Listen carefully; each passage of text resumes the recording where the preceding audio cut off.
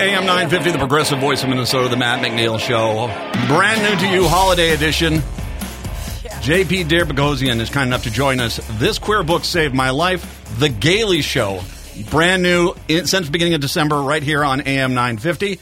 He's kind enough today to talk about the shows as well as also the year in the LGBTQ culture as we have seen it, because there's been goods and bads, and we'll talk about all of that here. But JP, it's good to see you, my friend. It's good to see you. Thank you for having me back. My pleasure. You know, the last time you and I saw you at that little social gathering we had a few months back, right? Yeah. I saw you there, and I mentioned to someone, you know, the sign that your show, remember I told you, your show is important. This queer book saved my life. That show is important because I told some people, it's like, yeah, I saw JP. And they're like, you know him? I said, yes. And these are, you know, people who are not gay. But listen to your show because they say it's they have friends who are gay, family members who are gay, and it gives them a great insight to the perception from the culture, from their perception and their perspective. I wanted to make sure I mentioned that to you because your show is pretty darn good, man. I'm very impressed. I appreciate that. Thank you. You've been back on, talk about bringing back to AM 950 earlier in December here. Yeah, we are officially back. We came back on December 2nd. We are in a new date and time slot at 2 p.m. on Saturdays. And it's actually very exciting because we're kind of coming together with a variety of other queer-related shows, which is very exciting to have that partnership and that investment with AM 950. But what's new this time around, actually, is that we have episodes of This Queer Book Saved My Life, and then to round out the hour, if you will, we have a new show called The Gaily SHow, which is celebrating LGBTQ culture and entertainment right here in Minnesota with some headlines and, you know, fun stuff that are happening, you know, throughout the country and the globe if it is important to us here in Minnesota. With the Gaily SHow, is that always something you've wanted to do? Because obviously gay culture when it comes to the arts is something that is, you know, prevalent everywhere. And in Minneapolis, St. Paul's got a pretty thriving scene as well. So is this something that you've always wanted to do, kind of a show on this level? You know, if you would ask my 12-year-old self that at this age I'd be doing that, I'd be, like, petrified. But this is actually I'm really happy to be in this role where I can help uplift folks. I was as I've been getting the word out and telling, like, you know, my friends in my network, like, hey, that are artists or, you know, musicians and all that stuff, like, here's what's happening. And I had one friend that was like, I just told my entire network, and I'm actually hopeful that some artistic directors in town, this will help them start to pick and produce more queer content because they've got a platform now and a partner in the community that can help get the word out. And I was like, yes, let that be, you know, how can we get more, you know, artists out there and have folks choose to do more of this work? And so, you know, here we go, this partnership with AM 950. Hopefully we can make a difference. Well, and I got to be honest with one of the reasons why I love this station so much is that it is so eclectic. Yes, we have so many different voices out there. And as a matter of fact, one of the things which I really like is that we try to find the voices that are not being represented and get them on the air with us. And of course, you have This Queer Book Saved My Life, The Gaily SHow. You know, you putting that together. You and I talked a little bit about this before as well. The normalization of this is that the problem that we have with, you know, some of the closed-minded people that are out there is they don't want this normalized. And listening to these shows, you realize it's as normalized as anything, and that's why it's so important. It's basically saying, no, this isn't fringe. These are just people, and this is this is what it is. And you know what? You don't have to be part of any specific, you know, demographic to enjoy it. Everyone can enjoy this because that's the kind of the whole point of it. Mm-hmm. Yeah, I kind of get bothered by the fact that people look at this as a like Robert Pilot's show or a Pat Vasquez's show or something like this. And it's like, okay, you're just, you know, kind of niche. And I said, no. This is just good programming. Yeah. And if you're listening to it, you're going to listen to this station through the day. I mean, minus that crap fest is my show in the afternoon. But I mean, the rest of these shows, you will you will basically be smarter. And smarter in a really tricky way because you'll understand things from a different perspective. And I think that's the real trick. Well, I think it's about recognizing other people's humanity. And for queer people growing up are surrounded by, you know, straight and cis media, we consume it and we've learned to see ourselves in it. And we take away lessons from that and we take away joy from that. And I think it's hard for some folks when they've been stigmatized from so little, you know, from 4 years old, 5 years old to not treat us as human, then it's hard for them to watch our art and read our books and watch our films and see themselves reflected in it. They're like, well, that's not for me. You know, that's not humanity. That's them. it's like, well, no, we have a shared humanity here, and there's absolutely things that you can get out of this about what it's like to live and love in this world, whether you're straight, cis, trans, or whatever. Well, and when I was a kid, if the character in a play or a movie was gay, that was the point of it. Today, it's changed. It's just it's a character in the play, and it doesn't necessarily. There's no plot points per se. It's just the person. Yeah. And I think that is the real concept of acceptance. Is that when I go to the MIA and I see artists there, it's not just the special wing with this type of artist. It's just okay. Here's the Picasso. Here's boom. Right. I think that's what's changing. Is that it's not something that it's one thing obviously to highlight it, and obviously the gay community should be proud and loud and saying all these things and having their own elements of it. But when it just is weaved into the fabric of every other culture, that's the success ratio, and that's why your program, other programs like it, are so important. Yeah, it is very, when I was growing up, so, a late Xer, just seeing a queer character on a TV show or in a film was, what? And usually it was, either they either died or they were, there for comedic relief, and, they never, were servicing the main storyline. They were never the point of the TV show or the book or whatever. And to now be in this space where it's actually hard I'm like, I don't have to fill time. I have to cut. Like, what am I going to include in the Gaily show? You know what I mean? Like, there's just so much that's out there, and there's so much that like you said, is pervasive within just shows now. It's like, it's almost expected. Like, if I watch a show and I'm like, wait a minute, there isn't a queer character in here? Like, it's just gotten to that point where, our media is reflecting what our life is like, that you and I or anybody that lives in the Twin Cities or in Duluth or St. Cloud experiences. So it's really wild over my lifetime and I'm of an age where I have seen that shift to go from like literally seeing one person represented an entire year to I literally cannot keep up. Well, and by the way, yeah, it's the same thing. It's like if you got a cast with 8 to 10, guess what?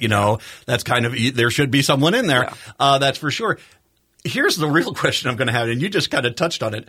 15 minutes. Good luck. I think you are definitely trying to jam a full sandwich right in there, man. I could easily see in this town. I could easily see a much longer show. I mean, great. I'm glad we're starting it off with 15, but I mean, you are going to have so many opportunities and so many people that are definitely going to want to get part of that show. Yeah, it's so it actually fluctuates based off of because This Queer Book Saved My Life is a podcast, right? And so I just let it go where it goes, and that's what I love about that show is that, if we go for a full hour, we go for a full hour. If we go for it's a meaty 20 minutes, then it's a meaty 20 minutes. And so the Gaily show then fluctuates responsive to that, right? So some episodes are, 27 minutes and some episodes are 15.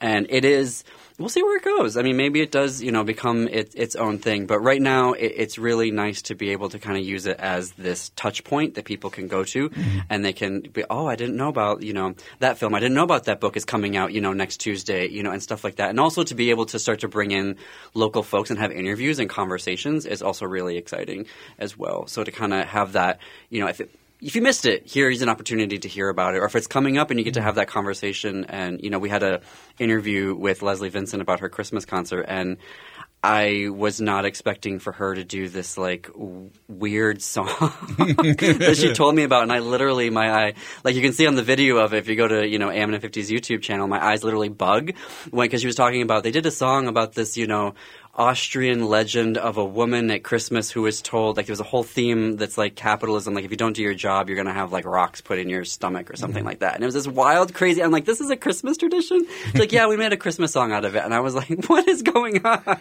Yeah, think Melania's White House Christmas. I mean, there's a darkness that comes, I lived in Germany for a few years. There's a darkness that comes with the holidays there that, right? Look. The tea that tastes horrible. Thank you. I'll take some of that. Yeah. Yeah. It's this, really twisted, Christmas carol, which, I mean, go back and listen to the interview because it's wild. I'm not even doing it service right now and describing it. Absolutely. Well, you want to I do love some of that stuff. I mean, I was at, Minnesota Historical Society had an old You Don't Hear Them Christmas Carol concert. The Christmas Carol, this was about 4 or 5 years ago, that they didn't hear it. I do love some of these old world traditions, and the fact is that our art community in this town is so vibrant. I'm glad people are revisiting stuff. Hey, look, it's the Rockin' Stomach Christmas story. Let's do that one, Right? Yeah. I mean, that's the great thing about the cities, I think, is that it's such a – people don't know the dynamism that's here. What I mean? I think people like that whole flyover country, But it's really exciting where it's not just trying to get representation. Folks can be really experimental with stuff, And I think obviously the tradition of having Prince here, that he did that work of, and so many others that are, they come here and they are able to experiment and do things like, let's dig up old Christmas carols that you haven't heard in so long that are kind of twisted and dark to them. This queer book saved my life. Let's mention that really quick. New season going on right now. So, any thoughts on the season so far? I mean, where you are going with some of these books and stuff like that? Anything that stands out? Oh, I'm really excited to have. There's some episodes coming up here where for example, there's one author, and he's Australian, wrote this amazing book. About the homosexualization of America, right? So he's this Australian looking at this, the U.S. and what has happened, to the LGBTQ culture. But when I got to dive into he's in his 80s now, and to dive into his history prepping for that interview and to see him on ABC, which is Australian Broadcast Corporation. He's 23 years old, wrote a book. He's debating this Labor politician and this Catholic priest at 24 years old. It's a black and white TV, the archive footage. And I'm how it blew my mind at that age that he was doing that on national TV, continental TV, I guess, if you think of Australia that big. And so to be able to talk to him now, decades later about his book and revisit it, and he was so tickled about that, that we were coming up and found the book, and then we had someone that was talking about how the impact of it. And it was, wild to see that. And then to have, an interview that I did in December, which this episode will come out in the spring with Bruce Koval, who was an amazing author.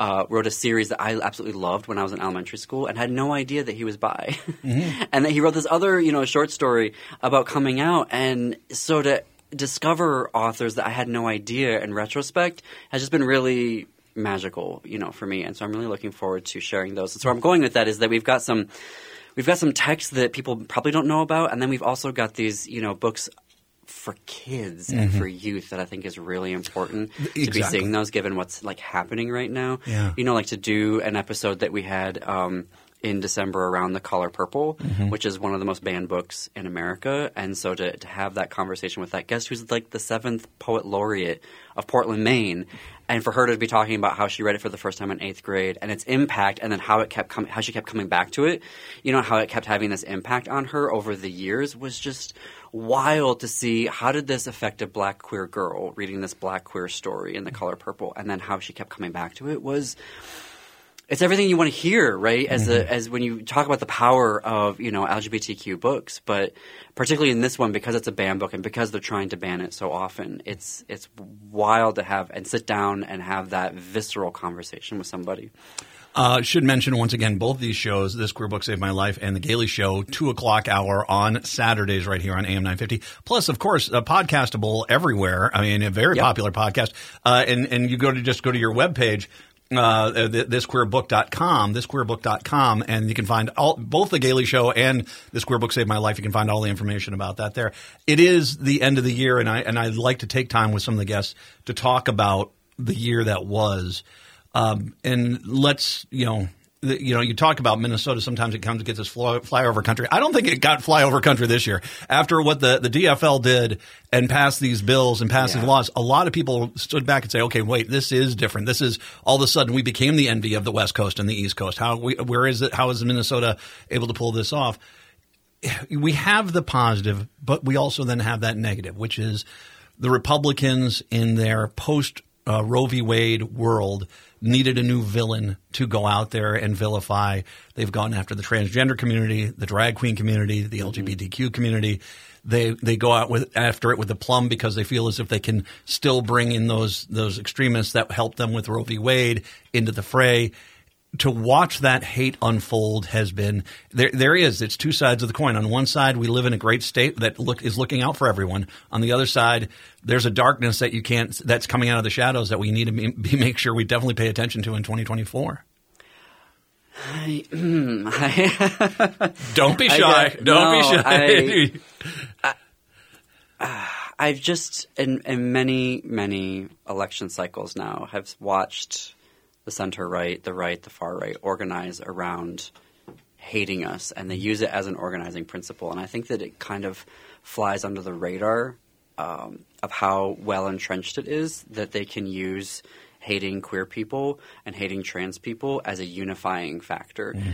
DOMA, in the 90s. Before that, the Don't Ask, Don't Tell bill in 2004, it was all the constitutional amendments, but they deliberately bring these things out and it gets out their vote.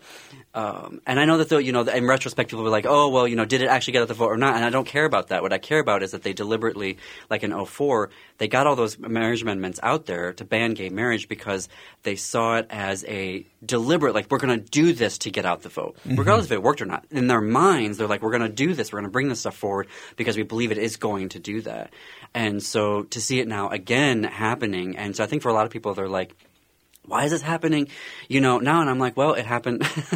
It's been happening for a while, go all the way back to Anita Bryant, in the 70s with her, campaign and what they did in California, trying to kick out the gay teachers in the schools. They keep coming back to it because it works, unfortunately. And so that's where we get a little frustrated on the other side of the aisle is that, Drag Queen Story Hour and, protecting trans rights isn't necessarily always at the top of their priority list policy-wise, but on the right it is.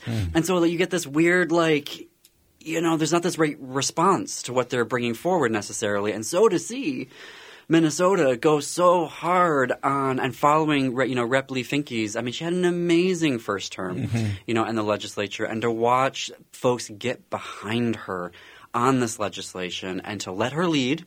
A, important, and then B, to rally behind it and say, no, we're going to do this, and we're not going to, slow walk it. We've only got that, before and you would know this way better than I would, but a long time it felt on queer rights that it was, we have to go slowly, we've only got one vote in the Senate, so we can't, piss anybody off, and to watch Minnesota this time go, screw it.